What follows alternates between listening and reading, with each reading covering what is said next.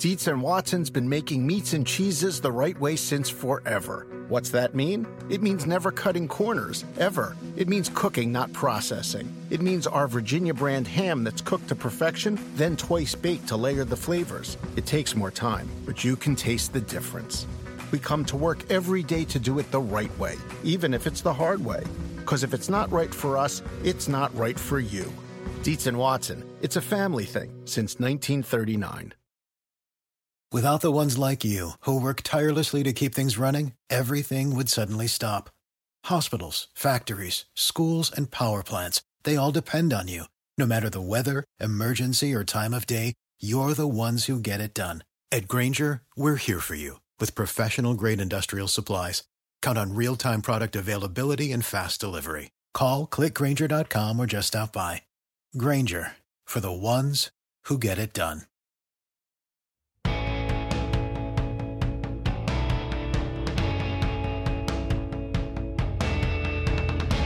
Welcome to the Peter King Podcast, Wild Card Weekend edition, where we look ahead to the games, look at some of the coaching openings, look at a bunch of things going on around the league with my NBC Sports friend Paul Burmeister. And also we'll be joined later in the show by Rich Eisen of NFL Network to talk all things NFL. And I'm also going to ask him, being a Michigan man, what he thinks about the future of one Jim Harbaugh and whether that future might include the National Football League. But Paul, good to be with you. I'm it's always an interesting time on Black Monday, the day that the axe swings for some coaches and general managers. No different this year, probably not voluminous the way we might have thought. The Giants, for now at least, have hung on to Joe Judge. We don't necessarily know if there might be a surprise or two in the next week or so. I'd keep an eye on New Orleans, just to keep an eye on it. I don't know. I'm not predicting anything's going to happen, but I just keep an eye on it. And I think we were all surprised by the fact that the Miami Dolphins fired a coach who, after starting 0-7 in 2019, has gone 24-18 since, despite navigating some very, very difficult waters that included an inconsistent quarterback situation when Brian Flores arrived, and then riding some choppy waters with Tua Tagovailoa. That probably was my biggest surprise. Hello, Paul, and give me your take on Brian Flores and the Miami situation. I'll back up to a couple of weeks ago, Peter, and I feel somewhat foolish, but I can laugh about it a little bit. I think 2 weeks ago we were talking about the Dolphins. I said, well, at the very least, you don't have to worry about your coach of the future moving ahead here because they didn't lose in November and December. I mean, in that sense, it's unprecedented. They let go of a coach. And I know they didn't play a lot of great quarterbacks and a lot of great teams, but shocking, I think beyond surprising, that after they won 8 out of 9 games, they fired a coach. And I participated in your end of the year awards here in the last couple of days, and I said that he was my coach of the year. I had Brian Flores above everybody else. So this is a shock to me. To me, you make a drastic move like this when your coach is preventing you from being one level up. And I think it's foolish for any team that's, let's say, 5-12 to expect to be 12-5. But if your owner thinks, okay, this 9-8 team, like the Dolphins, my team that was 9-8 should have been 11-6, and we're not because of the head coach. If you feel that way, you make the drastic move. Do you really think Brian Flores is the reason they're not better than 9-8? I would say emphatically no. So that's why it counts as a shock to me. To me, he got them to overachieve after a 1-7 start. They were playing with a lot of emotion, some pretty good execution. I think inspiring football in November and December. And this one didn't make any sense to me. Anytime there's a situation like this that everybody in our position says, what in the world is Stephen Ross doing? What a horrible mistake this is. First thing that comes to my mind is there's a lot bubbling right underneath the surface here. Obviously, you don't fire a guy who finished the end of this season going 8-1 with his team. It just seems absolutely foolish. And so I'm waiting to hear the stories. Jeff Darlington on ESPN on Monday said that his relationship with Tua was virtually non-existent. There was not a lot of trust between coach and quarterback. And look, the only thing that I have viewed as real red flags with Brian Flores is that he coached there for 3 years. And I might be off by 1 or 2 here, but I believe he had 3 offensive coordinators and 5 offensive line coaches in that period of time. And, you know, what's the reason for that? What's the reason that, say, Chan Gailey walked out the door? What's the reason, why so many guys go in and out of such important positions? Coordinator, quarterback coach, offensive line coach. Those are the things with the roiling of the positions and the coaches that, basically I look at that and I say, there's something there. I don't know what it is. And I'm not trying to sweep anything at all under the rug. I'm just, because I don't know what happened in all those individual situations. I just know that, because of the constant churn at quarterback, at offensive coordinator, at quarterback coach, at offensive line coach, to me, that stuff leads to a lot of voices saying, what is going on here? So, in my opinion, Paul, I think we're going to learn some more in the coming days and weeks that we don't know now about what really was going on in Miami. I think that those are very fair points to bring up, even though the ones I brought up are a little bit on the other side. Just because you win a lot at the end of the season doesn't mean that there is this general nothing to see here, move along. There could be some real issues beneath the surface. And if they are picking head coach over quarterback, I do say that's questionable in this case. I think Tua was encouraging at the end of the season. There's reason to feel like he's moving in the right direction. But if I had to pick one or the other, if it's just about the head coach and quarterback here not having a great relationship, I might have picked the coach instead of the quarterback. What would you do right now if you were in meetings right now with Joe Judge, if you're John Mara, if you're Steve Tisch, the owners of the New York Giants? It's been a disaster there, especially the second half of Judge's year 2. You think you'd want to give him one more year? Or would you say, look, there's just too much mayhem. We wanted this to be a stable situation, but it just isn't.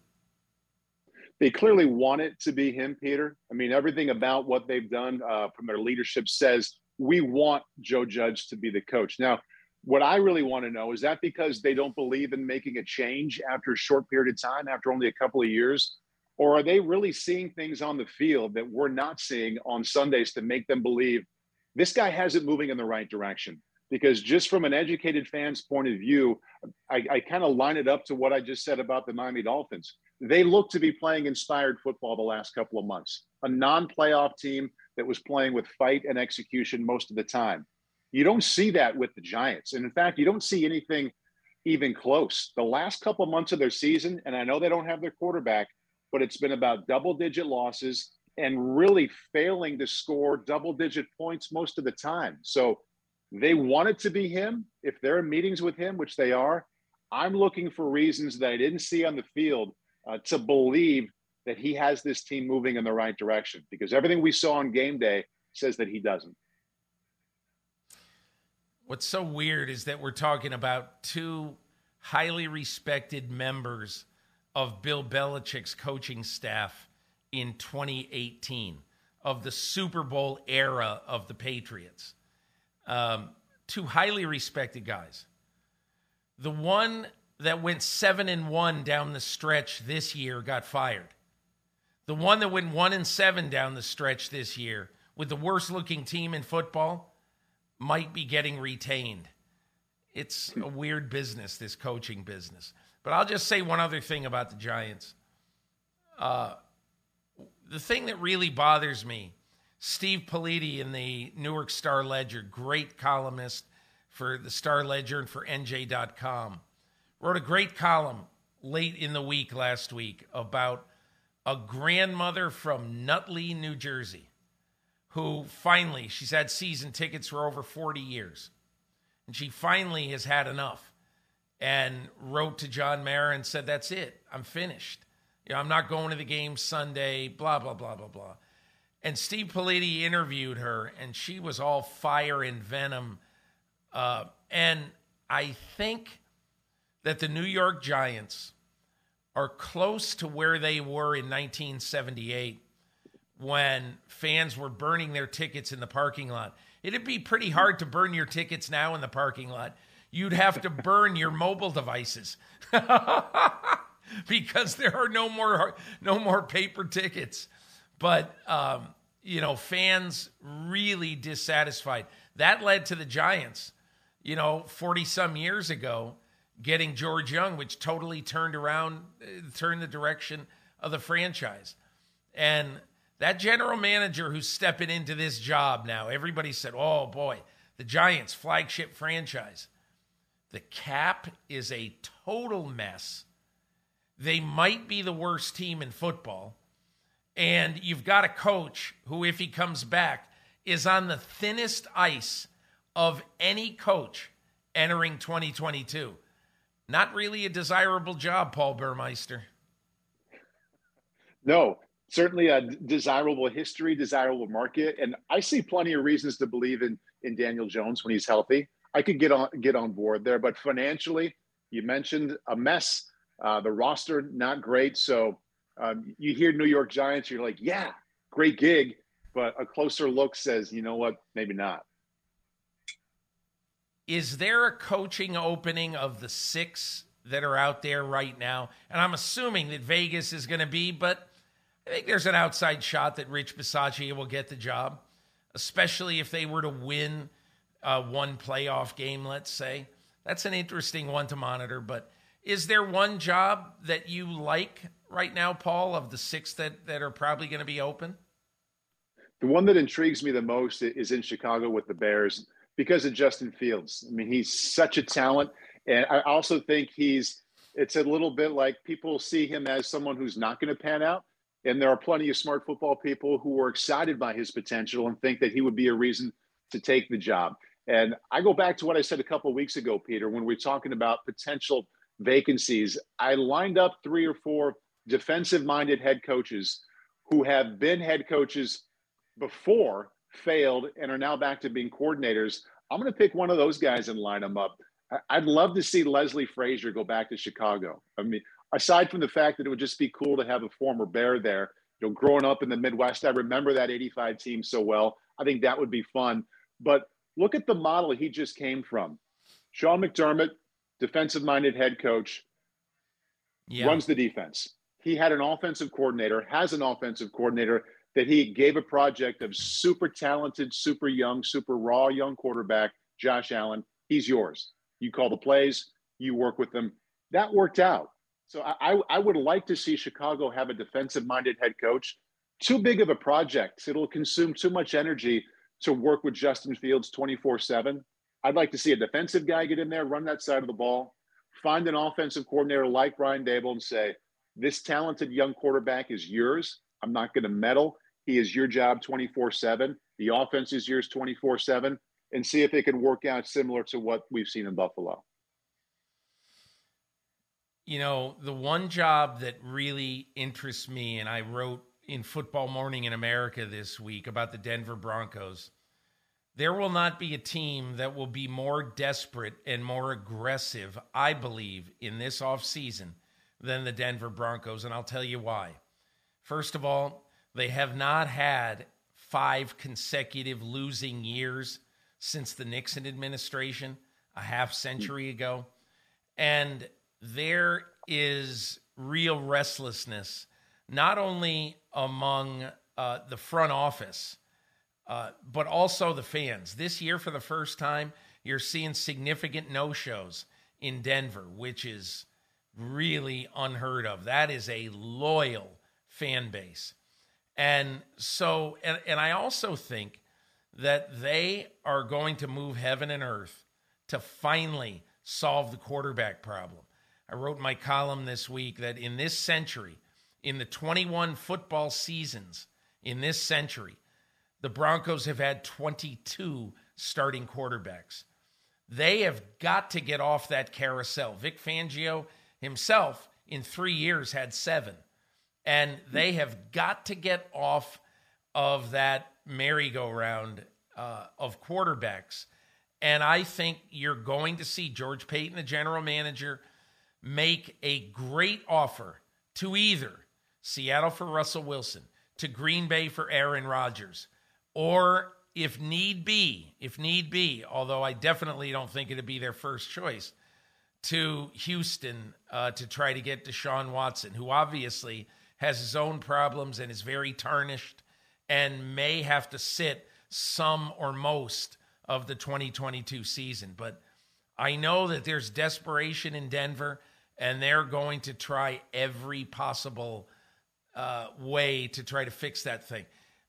Paul, I did something else in my column this week that I want to discuss with you. You referred to it, and that is you were one of the voters on my team, and not on my team, but on my list of awards for the regular season. And I basically was prompted to do this by what Hub Arkish said last week about Aaron Rodgers, which I thought was really disgusting, honestly. Saying that Rodgers is a bad guy, I'm not voting for him for the MVP, implied that there were others on the list who were not going to vote for, others among the 50 voters who also were not going to vote for Rodgers because he was a jerk and tested positive and lied about it and everything. And I don't know. To me, that reminded me of the old stories I heard. I grew up in Connecticut. My dad got me into being a huge Red Sox fan. My two brothers, we were on the Mason-Dixon line. Red Sox on one side, Yankees on the other. And the Red Sox stunk, but my father loved the Red Sox. He loved Ted Williams. And I always heard growing up, man, the writers hated Ted Williams. They took it out on him. And I looked into it. Ted Williams, perhaps the greatest hitter of all time in baseball, won the Triple Crown twice and batted .406 in 1941. So 80 years ago, Ted Williams batted over 400, the last time in Major League history that a player batted 400 for a full season. In none of those 3 seasons did Ted Williams win MVP. And wow. So I look back at it, and in 1947, when he won the Triple Crown, there were 24 writers who voted for the MVP, and you had to vote 1 through 10. It isn't like football where you just vote for the winner. You have to vote 1 through 10. And one writer that year did not vote Ted Williams anywhere between 1 and 10. And in that year, 1947, he lost the MVP to Joe DiMaggio, total points, 202 to 201. If that one writer had simply voted him 9th that year, Ted Williams would have won the MVP. But the guy who ignored Ted Williams that year cost him winning an MVP. And it just showed you that in those days, there were some writers who took it out on guys who they didn't like. And that's why this Hub Arkish thing really bothers me, because it gives all of us a bad name, in my opinion. We should be considering only what somebody does on the field and as a player, not what they might have done off the field. Now, you could say that because he didn't get vaccinated and he lied about his misled/lied people about that's a terrible thing, that's awful, and that should count. Okay, it should count. But anyway, I use that only as a scene setter to explain what I did. I got 36 people, including 10 former players whose opinions I respect. Chris Long, Carson Palmer, Carl Banks, Darius Butler. A lot of these guys who basically either talk about the game a lot now or who I think recently retired are really, really smart about the game. And then I got 26 members of the media to vote. I did not vote. And I asked them to vote for all of the categories. I'm going to release the rest of them next week in my column. But this week, the MVP, here was the vote. Aaron Rodgers, 32 votes. Tom Brady, 2. Joe Burrow, 2. And although I was surprised that it was such a landslide, I was not surprised Rodgers won. I was surprised it was such a landslide. I was probably a little bit disappointed that Brady and Burrow, because I think those are all really deserving candidates. And, they only comprise 4 of the 36 votes between the two of them. A, why did you vote for Aaron Rodgers? B, what did you think of the lopsidedness of the total vote? The lopsidedness, it's interesting, Peter, how there were 4 other votes, 32-4. I think his touchdown to interception ratio was 37-4, so maybe a little foreshadowing there. But back to your first question, why did I vote for Aaron Rodgers? I didn't even think it was close. The only part that took any kind of work or going through or compiling was listing all the ways he was an A+ this year. Number one, you go by team wins. They're the number 1 seed in the NFC. Okay, so you check that box. You go by his individual production.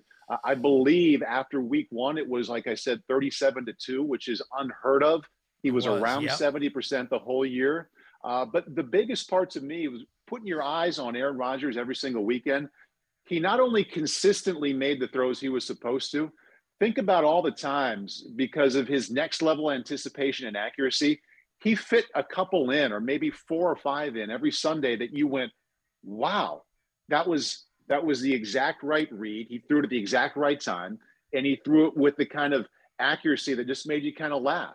And it wasn't just the intermediate throws that require the velocity. It was the touch and feel kind of throws, 40 to 50 yards downfield.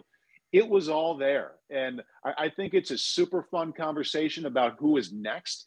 The runner-up, there are 4 or 5 deserving people. But when it comes to the MVP, I really don't even think it was close. I think it was Aaron Rodgers and then a long list of people who had really good seasons. Here's what I found really interesting to me. There are 6 voters on the list who played either college or pro or both quarterback at a very high level.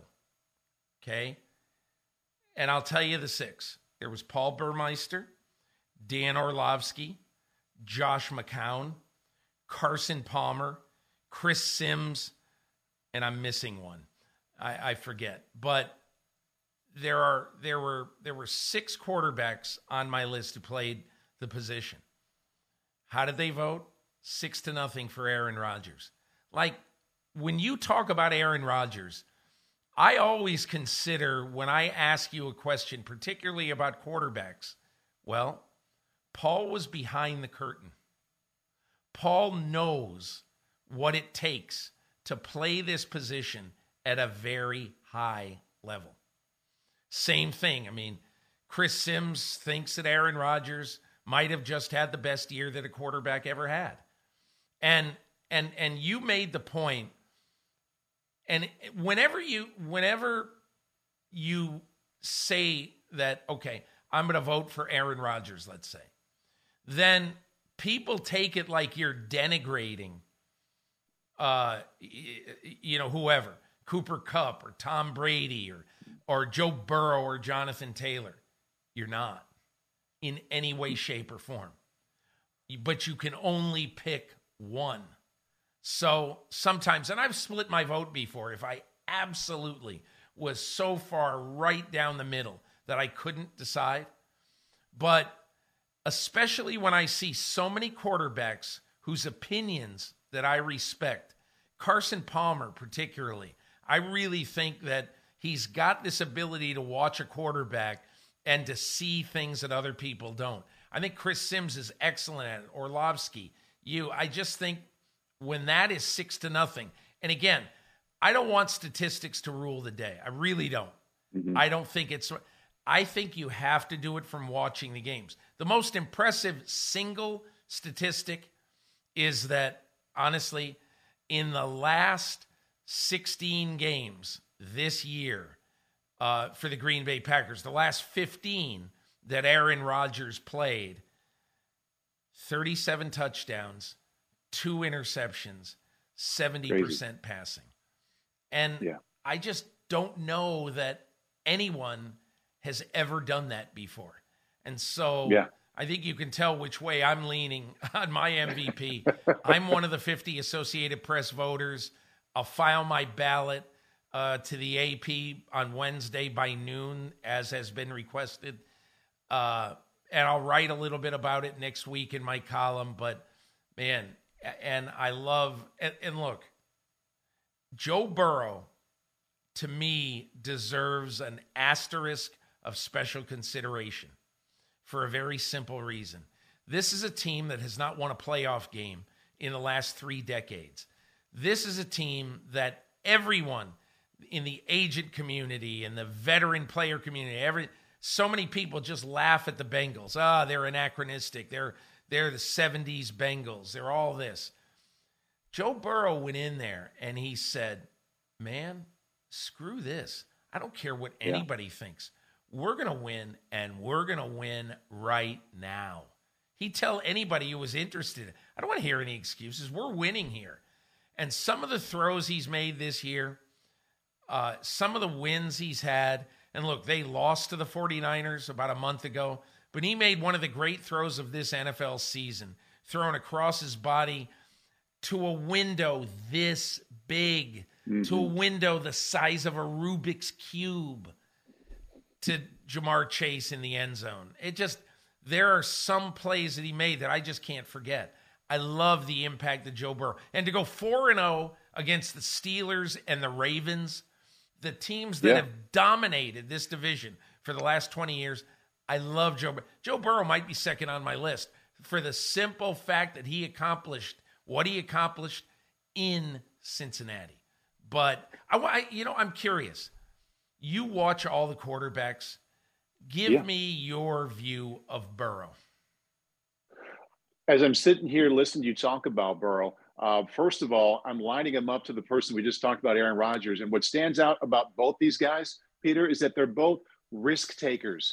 And I don't want people to think that they're careless, but they watch their throws. They're not just checking the ball down. They're not taking the easy ones. They compile an extremely high rate of efficiency while pushing the ball downfield, like you said, into tight windows, and they do it all the time. It's a small thing. It's easy to say, but those two guys are not afraid, and they're not afraid on any Sunday, Monday, or Thursday they play, and I think that with their talent makes them really fun. We've talked about Joe before, and my lead with Joe Burrow is that what he had going for him at LSU, all goes to the right place, and it goes to the right spot, and it goes there on time. He's doing it in the NFL. Not at the same rate of efficiency, not quite as often, but there isn't that much of a drop-off. The outstanding Joe you saw in the SEC is the really good Joe you're seeing now in the NFL. The talent level, the pressure, the fact that he's in Cincinnati, nothing changed him. Nothing took him off his game that made him outstanding at the previous level. That's what I really appreciate and respect about him. Dietz and Watson's been making meats and cheeses the right way since forever. What's that mean? It means never cutting corners, ever. It means cooking, not processing. It means our Virginia brand ham that's cooked to perfection, then twice baked to layer the flavors. It takes more time, but you can taste the difference. We come to work every day to do it the right way, even if it's the hard way. Because if it's not right for us, it's not right for you. Dietz and Watson, it's a family thing since 1939.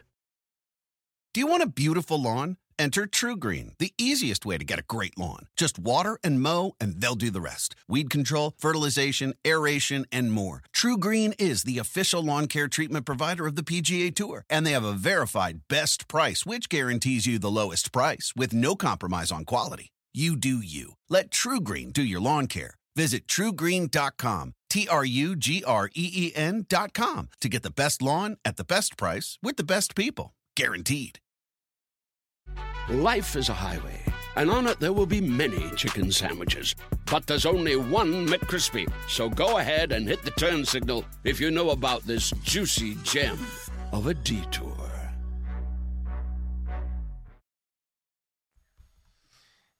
You know, I want to take a soft right turn right now to looking at Wild Card Weekend. And the thing I'm most curious about, Paul, is I thought it would be fun if both of us took an underdog and this weekend in one of the 6 games. If both of us took an underdog and then defended the pick about why we were picking them. So let's just go. I'm just going to go through each game and tell you the line on each game. And believe me, I'm not doing this for gambling purposes because I don't. I don't gamble on games. But I am just going to tell you just to say, okay, here's what people are thinking about these games. Philadelphia at Tampa Bay. Bucks favored by 7. San Francisco at Dallas. A much tighter spread than I thought it would be. Dallas by 3. Arizona against the Rams. The Rams by 4.5. Makes sense. Pittsburgh against Kansas City. Sunday night when I looked, it opened at 14, which shocked me that the Steelers would be a 14-point dog in any game. But it opened at 14. It's now 12.5 with Kansas City. New England against Buffalo. Buffalo by 4.5. And then the Raiders against the Bengals. A little bit bigger line than I thought. Cincinnati by 6.5. And some of that, I would guess, is because Cincinnati is at home, rested a lot of its guys, including Burrow, who's had some knee tweakiness. And the Raiders playing a highly emotional game on Sunday night.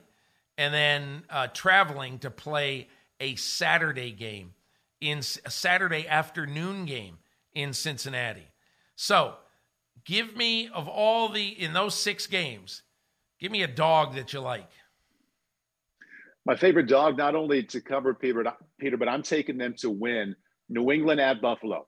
And I've got a couple of reasons here. Number one, I go back to that scene at the end of the game a couple of weeks ago, right after Christmas. Josh Allen played so well, led the Bills to a win, and you could just see the respect and admiration Bill Belichick had for him and the way he greeted him and said congratulations after the game. I don't think Buffalo, as much as I enjoy watching them, as much as I believe in the total team, I don't know if they can win all the way through the postseason without Josh Allen being at an A level. He is such a giant part of what they do and who they are, even more than the other quarterbacks. I think some coach is going to give him a B- kind of game in the next 3 or 4 weeks. And I believe it's going to be Bill Belichick. And it started me thinking that with how he interacted with him after that game. He more than has his attention. And I think he's the guy that can take him a level down. And New England is just ripe for a good performance, Peter. I mean, they haven't been great 3 of the last 4 weeks. They've lost 3 of the 4 times.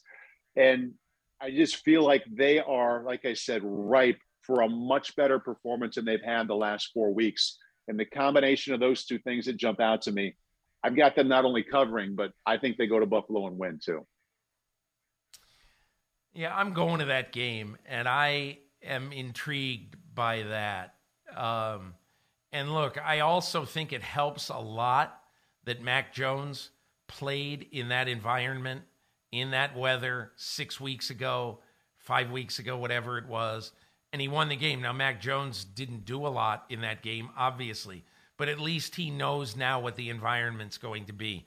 And he knows also that Bill Belichick's charge to him is going to be, do not turn the ball over, protect it. I just looked at the weather last night. It's probably going to be around 10 degrees, chance of snow, some wind. I mean, it's going to be inhuman conditions to play football, but that's January in the north, in the Northeast particularly. I really like your pick on that one because I think it is almost a coin flip game. The one that I like And it's just because in watching them play on Sunday, I started to see a team that could create a lot of problems for the Dallas Cowboys, and that's the 49ers. First of all, I believe that Kyle Shanahan is going to play this game the way he played postseason games in 2019 when the Niners were in the Super Bowl. Whether or not you can say whatever you want, he's doing it because he doesn't believe in Jimmy Garoppolo. Whatever the reason is, Garoppolo played well down the stretch in overcoming a double-digit deficit in a playoff type game against the Rams. Played fantastic in that game. But it's also the fact that I believe the 49ers in that game are going to be able to run the ball with a guy who was on nobody's radar at the beginning of the year, Elijah Mitchell. And I think they could play a ball possession game, keep it for 35, 36 minutes. Why is that important? Because you want to keep the ball away from Dak Prescott in this game. Obviously, they have an explosive offense. They're happy playing a game in the 30s because they think they can outscore you. They had a great offensive year. 2 of the last 3 games, even though the Philly game doesn't count because Philadelphia was playing a lot of backups. But 2 of the last 3 games, they've scored 50 points. So I think logic says that Dallas is going to roll through this game. I kind of like the Niners. Shanahan has been there. I think he'll know how to play this game. So anyway, those are 2 of our favorite upsets in that game. Paul, I want to hit on 2 other things quick if we can. So it's been widely discussed, the end of the Raiders-Chargers game. Brandon Staley has been widely panned for calling a timeout with 38 seconds in the game when in overtime, when if it did stay tied, both teams would go to the playoffs. I want to hear, about sort of the scintillating part of this game and what you thought watching it, and B, what you thought of the strategy. Game was awesome. I think I've said a couple of times here, Peter, about certain games. I wish it would have been 8 quarters. I mean, it's the kind of game you just want to keep watching and have it keep going. But as far as kind of like the main part or the main discussion part, still a couple of days later about the timeout late, I had 2 strong feelings. I'm going to kind of take the long way here, Peter. I woke up this morning and I hadn't listened to Brandon Staley. I'd read about it a little bit, but I hadn't really sat and watched his comments and listened to them after the game. So I went back and listened, and his explanation made perfect sense. I'm like, you know what? He's just playing to win. He called a timeout. He knew they were going to run. He wanted his best run formation or run personnel out there. I'm with him. I'm not going to beat this guy up about that. Then I went back, Peter, and I watched the end of the game in real time 3 or 4 times. And I completely came to the other side in the sense that there was a feel. There was a feel in this game at the end that the Raiders, they weren't taking a knee, but they weren't taking charge of the run game. They weren't executing the run game to get to the 30 to get or to kick a field goal. You watch out of the 2-minute warning, and I put a lot of stock into this, Peter, because at the 2-minute, they clearly went to the sideline and came back with a plan. And you watch the way Josh Jacobs carried the ball the first time out of the 2-minute warning. It was one step ahead of take a knee. It was as soon as there were people around him, put both hands on the ball, just don't fumble. And I think that was kind of the message. That was what they were going to do. And once the timeout was called, it got in the way of the natural flow of the game. It stopped that feel that even though they weren't taking a knee, they weren't hair on fire sense of urgency. You've got to get this first down. And once they sent them to the sideline, you watch Derek Carr. He interacted with Greg Olson, the offensive coordinator, in a way that said to me, let's do this. Let's call a play. Let's get some sense of urgency out there. I think they kind of regathered themselves. And that timeout stopped the flow that was working in their favor. So I've been on both sides here this morning, but the side I'm standing on now, after listening to Brandon and watching the end of the game again, I think that was a mistake because there was a real feel, and he got in the way of that feel, and interrupting it and stopping it led to them losing that game. All right, I'm going to argue with you on this, and that is I've also watched the end of the game, and I don't deny what you're saying about Josh Jacobs. But here's the question I would ask you. So they definitely weren't going to kneel because Carr was in shotgun. Just as, as the clock winds down, I think there were maybe 8 seconds to go on the play clock, or 7, when that timeout was called. So you're right. The Raiders were not hurrying to make plays right there, which is interesting. But I think the reason why they weren't hurrying, Paul, is that it was 3rd and 4, okay, with 38 seconds to go when the timeout was called, okay? The reason why, in my opinion, that on the next play, Josh Jacobs ran with his hair on fire is very, very simple. Because the Raiders are now thinking, okay, they called a timeout. You know what they want? They want to have one timeout left, or maybe even no timeouts left. And if we choose to kick, let's say, a 55-yard field goal with one of the best clutch kickers in football, they want to have 25 seconds left on the clock so that they can give one of the best deep throwers in the NFL 4 shots to get in field goal range, in the last 25 seconds. So to me, if I am Brandon Staley and I'm trying to think of this in real time, but understand, thinking about this in real time, no coach in NFL history ever has had to think in the last 2 minutes of a game that means whether you're going to the playoffs or not going. Practically, I don't think anyone has ever had to think of it, period. That, right. Hey, it's best if we play for a tie here, but we don't want to play for a tie. We're competitors. We do this. And so, look, Paul, the only thing I'm saying is that if let's say Josh Jacobs gains 4 yards on that last play, and then the Chargers then, again, call their last timeout. It turned out they gained 10, and then the Raiders ended up calling a timeout. But let's say they called 4. They gained 4. And now if you're Brandon Staley, in my opinion, Brandon Staley right then would have called another timeout. So let's say with 27 seconds to go, let's say, Carlson would have been on the field to kick a 54-yard field goal, a 54-yard field goal. And then with 22 seconds to go, or whatever, 24 seconds to go, then the Chargers would have gotten the ball back with a chance. They would have had to get 45 yards in 3 plays. So who knows? You can say, oh, they'll never do that. Justin Herbert is the quarterback. It is a 2-hour conversation. There's tremendous ifs, buts, and all that stuff. So that's the way you thought. I'm interested in that. That's the way I thought. We're going to end it just with one final quick question, opinion for each of us.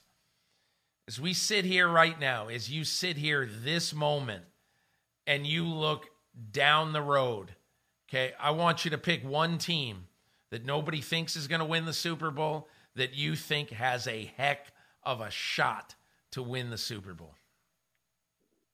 Boy, one team that could surprise, get to the Super Bowl. And you want me to give you mine first while you think? You want me to give you mine first? That would be a good assist. It's not going to surprise. It's not going to surprise you, but I'm going to say Cincinnati. Okay. They've already proven in going 4-0 against the Steelers and the Ravens, and then beating Kansas City at home late. They've already proven, in my opinion, that Joe Burrow, again, over and over again, is not afraid of the big moments and can play at a high level in the big moments. And look, I think every team in the AFC is flawed. Every one. I think the Bengals have a shot, Paul. I'm going to go back to the 81 Super Bowl, and I'm going to pick the Niners opposite of your Bengals. Or was that 82? It was sometime in the early 80s. But I think there's really Yeah. something too, Peter, the fact that you have to play playoff kind of football in late December, early January, once you arrive to the playoffs, to have that momentum on your side. I think they have that against Dallas this weekend. So like you, I wouldn't be hugely surprised if they won this weekend. And then you look at, do you have to, or in the NFC, you have to find a way to beat the Packers. And that's probably a 17-16, 21-20 kind of game.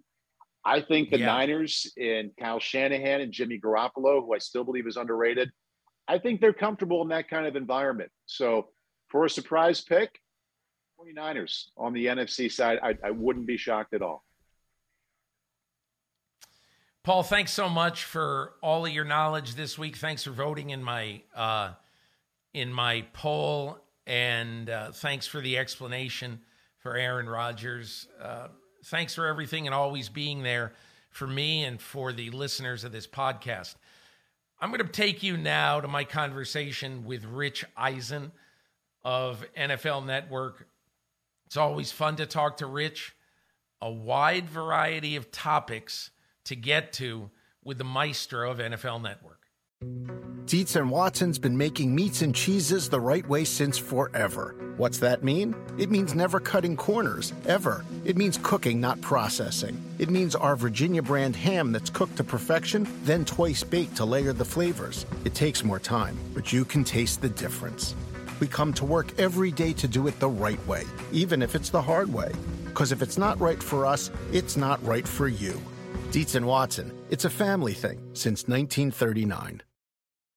Do you want a beautiful lawn? Enter True Green, the easiest way to get a great lawn. Just water and mow, and they'll do the rest. Weed control, fertilization, aeration, and more. True Green is the official lawn care treatment provider of the PGA Tour, and they have a verified best price, which guarantees you the lowest price with no compromise on quality. You do you. Let True Green do your lawn care. Visit truegreen.com, TRUGREEN.com,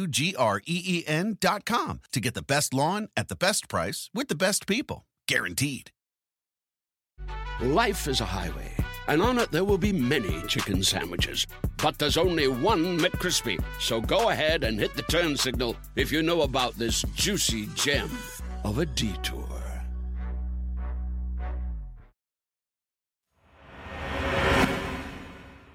Rich Eisen, at such an eventful time of year. Thanks so much for joining me. Anytime for you, Peter. You know that. Hey, so, the one thing that really sticks out that I knew when you were going to be on the pod that I had to ask you about is all about Jim Harbaugh. Yeah. And, I wonder what sort of Michigan man inside information do you have about from None. one Wolverine to another? What do you think is going to happen to Harbaugh? I don't know. I'm trying to guess which one is the job that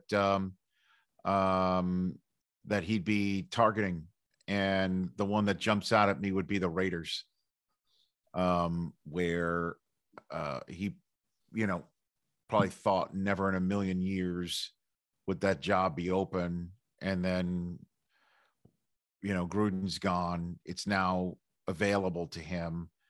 That it would be a situation where, he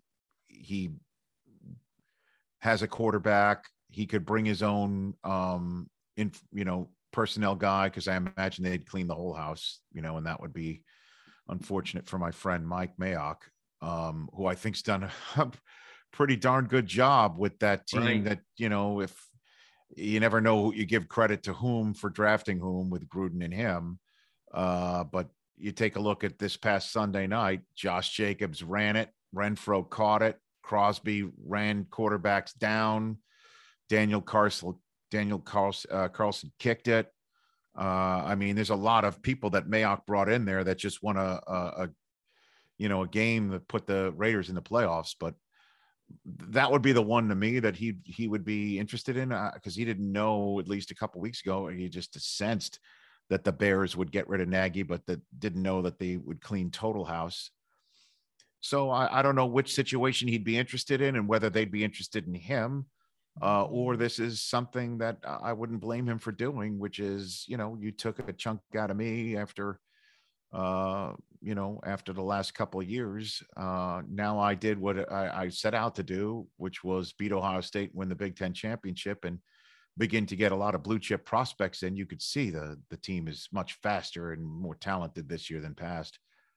So I don't know if that's just a money play or none of this is anything except rumor and conjecture that for whatever reason he hasn't publicly tamped down.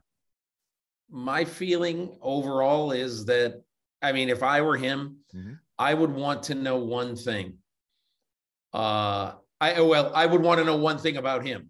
What does he think of Justin Fields? I mean, he clearly would know more than the average bear about Justin Fields. Yeah. So I would want to know what he thinks of him. And if he thinks that he's really good and that, hey, look, in 2011, Jim Harbaugh basically went to Nevada and scouted Colin Kaepernick. And I'm not saying fell in love with him, but he fell in like with him. And that became for a while a beautiful relationship. And so I would really want to know what he thought of Justin Fields, when he had to face him. And if I liked him, I mean, Michigan and going back to Michigan for him must have been really cool. Can you imagine the full circle-ness of going back to your alma mater and going back to the team that made you a first-round pick? I know. And coaching them both to success. And then the quarterback you get was one of the quarterbacks who was from Ohio State, which is even more in that regard. And that's why I said on my show this week that in terms of a fit, Peter, he brings to the table in Chicago what he brought to the table for me. And, if I got up, if I wasn't tethered to everything here, I'd show you I'll do it anyway. Hold on one second. Yeah, let's see it. Whatever it is. So this is on the wall in my office. Let me plug my ear back in now. This is off the wall. I'll put it back on later, obviously. So this is me on the side of representing Michigan. I was an honorary captain. Jim made me an honorary captain. Wow. In 2016. There I am. Jake Booty's up there, and Josh Booty, pardon me, and a bunch of others that were there. And pretty cool. Who was the game against? It was against Central Florida. The Griffin brothers were actually, I was walking out to them right there. And, Jim inscribed it, it was an honor to share the sideline. And it was one of the greatest weekends of my entire life being out there for a coin toss. And, I'll never forget this story. So Harbaugh, he could not have been more gracious. Like, I had friends, he's like, bring whoever you want. And we were let in on everything, training table, eating with the team, movie night. They watched 8 Mile the night before, watching him talk to the team before he had me talk to the team. I blacked out essentially talking to them. And I'll never forget this moment, walking out there for that midfield moment there. And just 100,000 people, they mentioned my name, and it was polite applause when they hear my name. But when it's 100,000 people giving polite applause, it was the loudest ovation I've ever heard in my entire life. And, I remember, getting out there, and one of them looked at me, one of the players looked at me and goes, did he say heads or tails? And I'm like, what? Like, what are you talking about? I said, I think I heard him say tails. And I thought to myself, I didn't think this honorary captaincy had an actual job to it. I'm just here for the ride, fellas. Like, it's your job to listen to the coach. And anyway, so we call it in the air, and they, whatever. And as it turned out, it was the visiting team that gets to call it in the air anyway. But Harbaugh told them which way he wanted to go if we won the toss or lost it or what have you. And I remember just going back to the sideline thinking to myself, did I get it right? Like, did I point to the right direction? Like, it's really their thought anyway. And Harbaugh had his hands on his khakis. already staring out. He was in game face mode as I'm walking back, and I'm thinking to myself, did I get it wrong? I'm like, oh no, what's he going to say to me? And all he did was he just snapped to it out of like the game face with a big smile on his face. He goes, nice ovation. Like, and it was honest, like I said, one of the greatest weekends of my life. But I bring all of that up to mention that he brought to Michigan what we needed, which was the fan base needed one of our own to come back, someone who we knew understood us and knew what had happened before and knew what it took and knew what we expected as a fan base and wanted as a fan base. And he could bring that to Chicago. I mean, everybody's hoping for the Ditka years to come back. And who better than the guy who would, yell back at Ditka, whatever Ditka. Would people in Ann Arbor be ticked off if he left? No, I don't think so.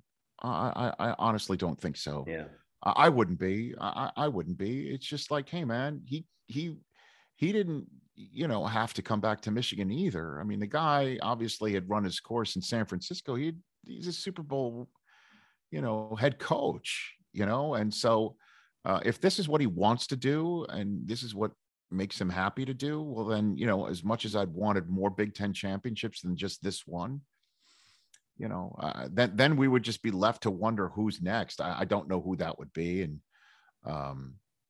but I'm hoping that he does return, because I'd love to see him finish and be one of those teams that's out there for the final game as opposed to the semifinal.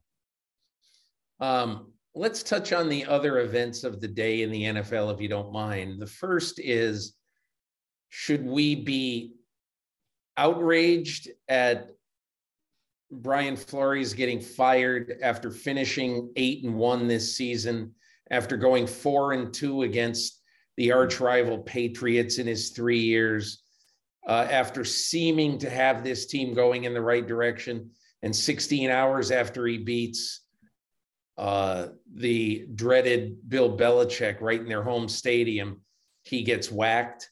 Or should we wait and see for the evidence as to why this was such a difficult environment that either he created or he worked in? I mean, where do you stand on Flores? That's a good question. I don't know. Do you? I mean, because no, I think we do have to wait. I don't know who we're going to find out from, because wherever Brian Flores winds up, we'll get the I've turned the page. And wherever the Dolphins hire somebody, you'll hear they've turned the page. So I don't know who's going to tell us what's on the page other than what Stephen Ross said, which was that communication was a problem. And, I'll be honest with you, man. I mean, and Stephen Ross says his name everywhere on my campus where Harbaugh works, but that's on the owner. I mean, an owner has to make sure that everybody's talking, and yeah. And you never hear that with championship teams. I guess the only one that you'd have to say that you've heard that sort of stuff from a team that wins more often than not was Green Bay in the last, off season or two, based on Gutekunst and Green Bay and Aaron Rodgers and Mark Murphy saying, it was a difficult, complicated fella and all that sort of stuff. And then they put it together and they're 13-4, another 13-win season. So I don't know, like what would be the communication problem between a coach and a general manager if this GM had hired the coach. So I don't know what had happened there. It is bizarre. There's always a surprise, and this one was the surprise. And let's find out where Flores goes next. And I guess we'll find out from, other reporters that might really dig into it, The thing that would really bother me about this is, if I were a fan of the Dolphins, I think, and I know a couple of Dolphins fans, one of them texted me this week and said, the only reason why I'm really outraged is that I honestly felt that no matter who we were playing now, we have a chance. And I haven't felt that way for a long time. And he said, that's why I'm really kind of ticked off about this. And Rich, I think there are some signs that I don't like. I don't like having, and I believe I'm correct when I say this, 10 combined offensive line coaches, offensive coordinators, and quarterback coaches, 10 of those in 3 years. That's bad. Right. That's really, really bad. I mean, one of the biggest, most I guess, picked up items from my show this fall, Peter, was Trent Dilfer coming on and talking about Tua having multiple, having in his ear, Charlie Fry in his ear, and calling plays and in his ear. And Fry is not known as the offensive coordinator. There was a co-offensive coordinator, and everyone's like, how many coordinators can you possibly have? Like, how many people are in the ear of your star quarterback do you want to have? And Trent identified it as somebody who wasn't assumed to be in his ear. And it was brought to Flores, like, how functional is something like this? And I don't think they got an answer, because, Flores comes from the Belichick world of we're just going to bring the curtain down on a lot of this stuff. But the bottom line is this, Peter, I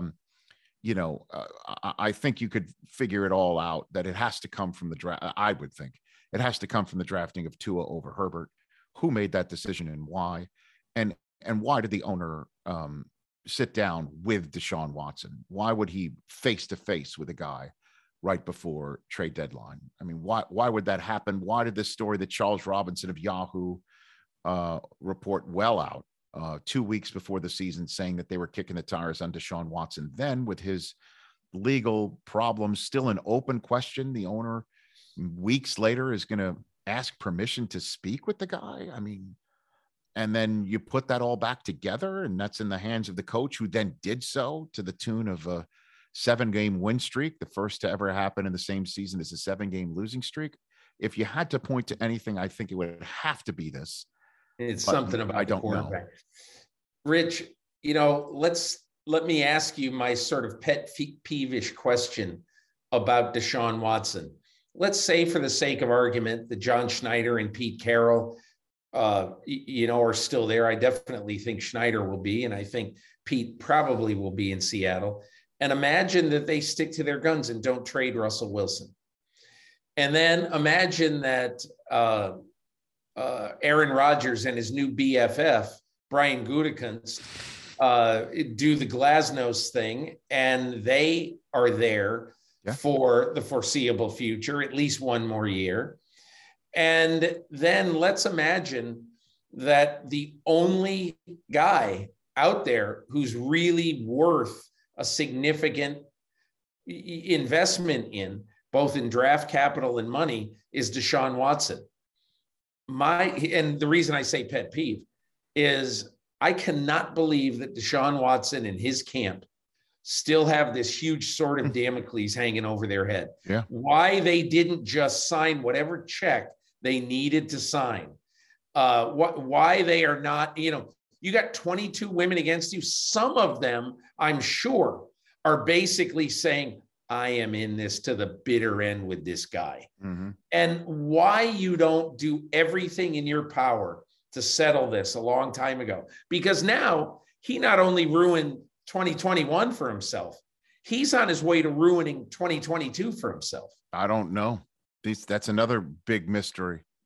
That's another huge mystery. And again, if I'm running a team, there's no way I twitch in the direction of giving up any treasure, capital, draft picks, whatever, until this gets resolved in a manner that allows me to take a look at what happened, and will it happen again? And is it worth having somebody on my team, regardless of how sterling a reputation he had before all of this came out, to be very honest with you.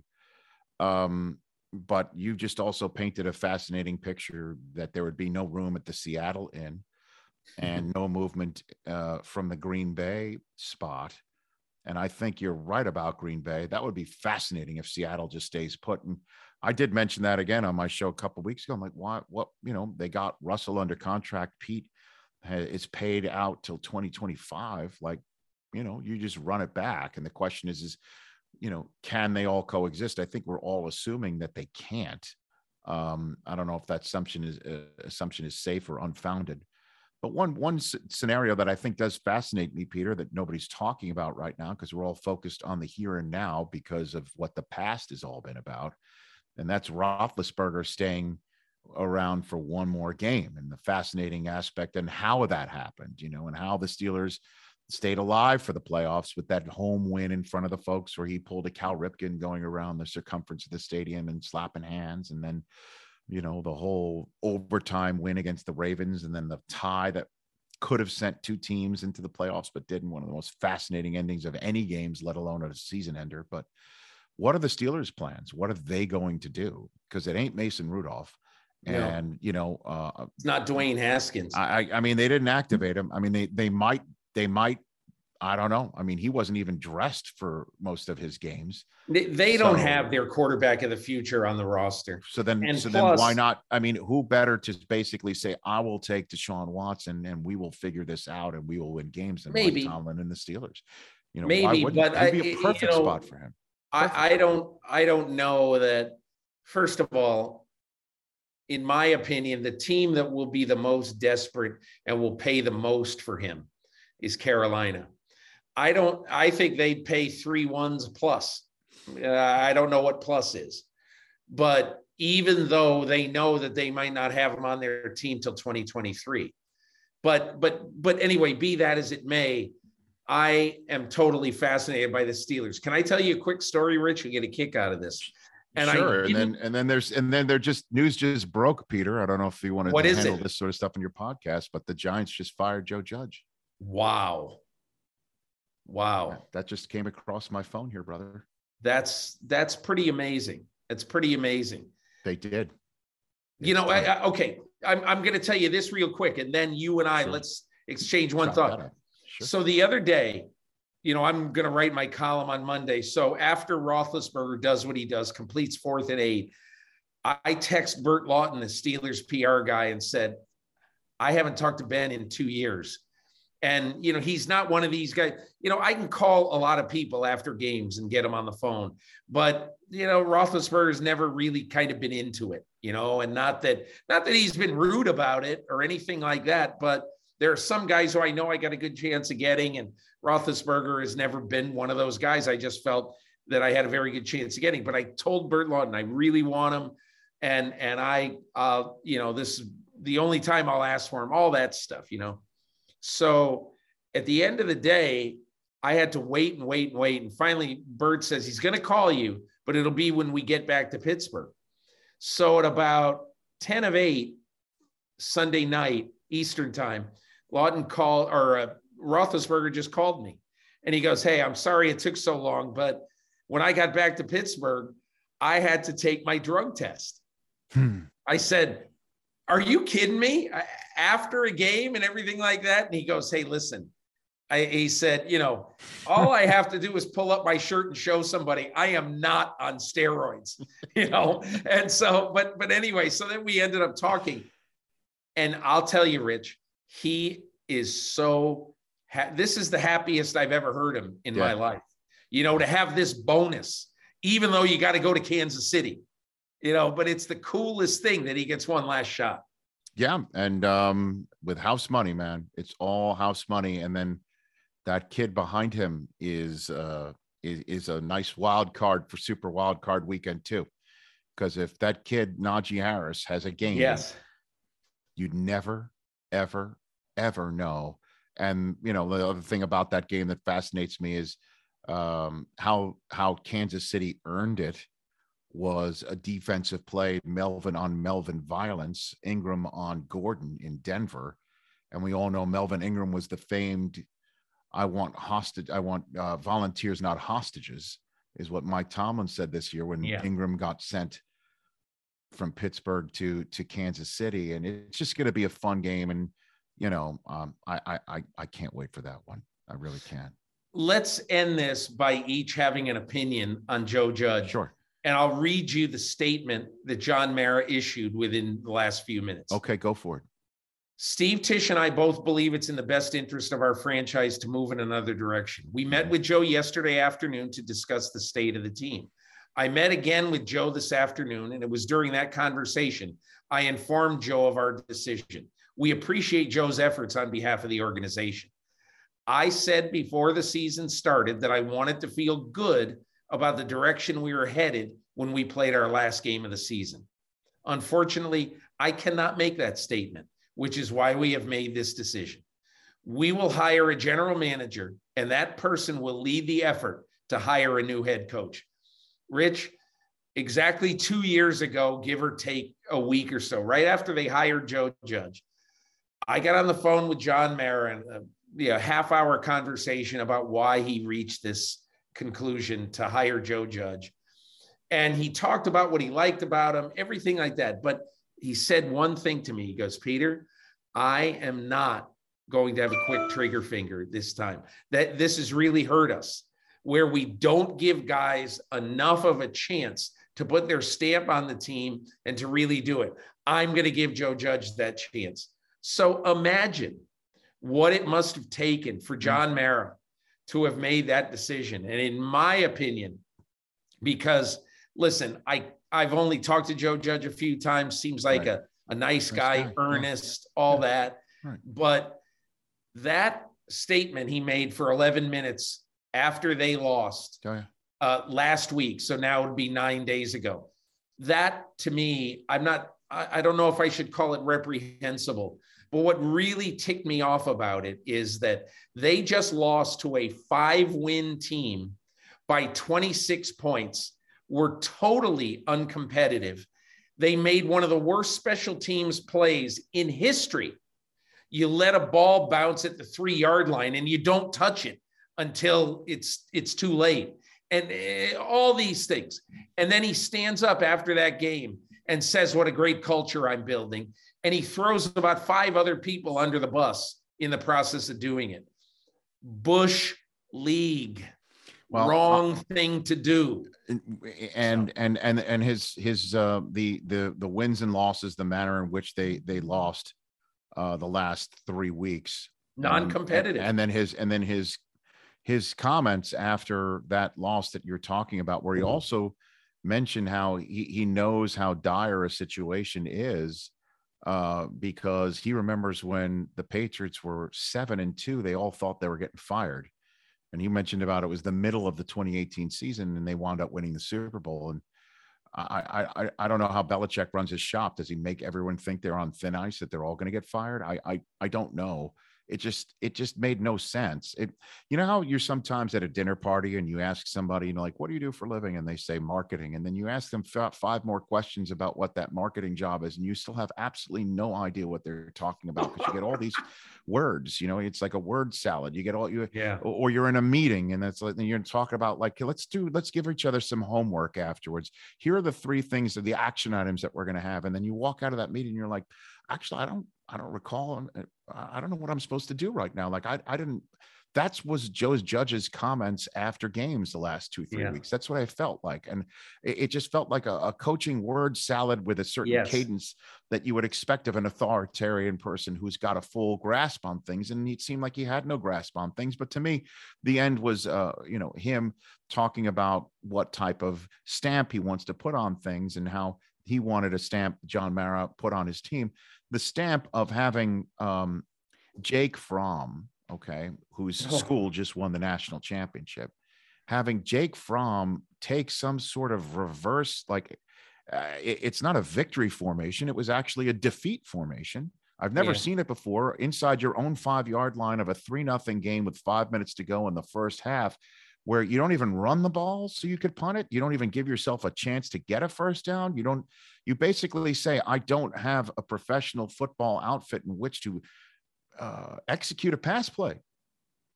And that doesn't happen in professional football. And the minute I saw that from Joe Judge's Giants or Freddie Kitchens' offense, like, why is that play even in the book? Like, what are we even talking about? Like, if I was an owner of a team, I would have that's a vote of no confidence for me. So back to square one there. And who knew the Jets would be the more stable franchise in New York City with potentially a better future? Who thought? But that's the case right now. The Giants coaches who John Mara's hired in the last. Ben McAdoo, Pat Shurmur, and Joe Judge. I mean, dude. He needs to get out of the coach hiring business, period.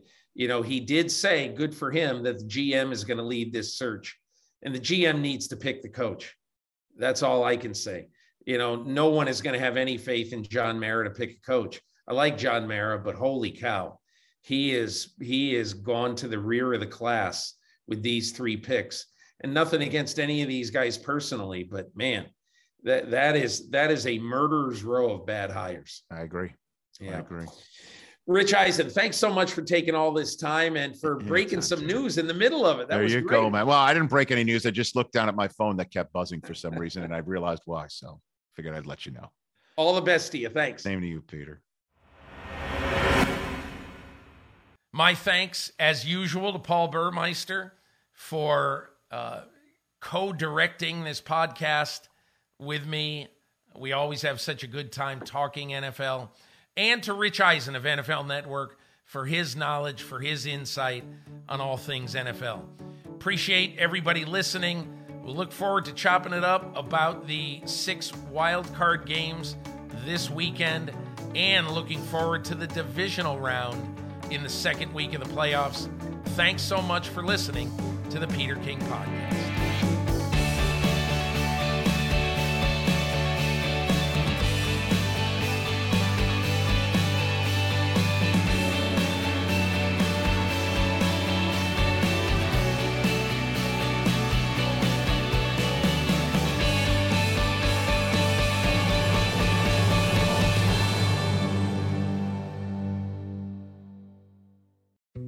Dietz & Watson's been making meats and cheeses the right way since forever. What's that mean? It means never cutting corners, ever. It means cooking, not processing. It means our Virginia brand ham that's cooked to perfection, then twice baked to layer the flavors. It takes more time, but you can taste the difference. We come to work every day to do it the right way, even if it's the hard way. Because if it's not right for us, it's not right for you. Dietz & Watson, it's a family thing since 1939. Life is a highway, and on it there will be many chicken sandwiches. But there's only one McCrispy. So go ahead and hit the turn signal if you know about this juicy gem of a detour.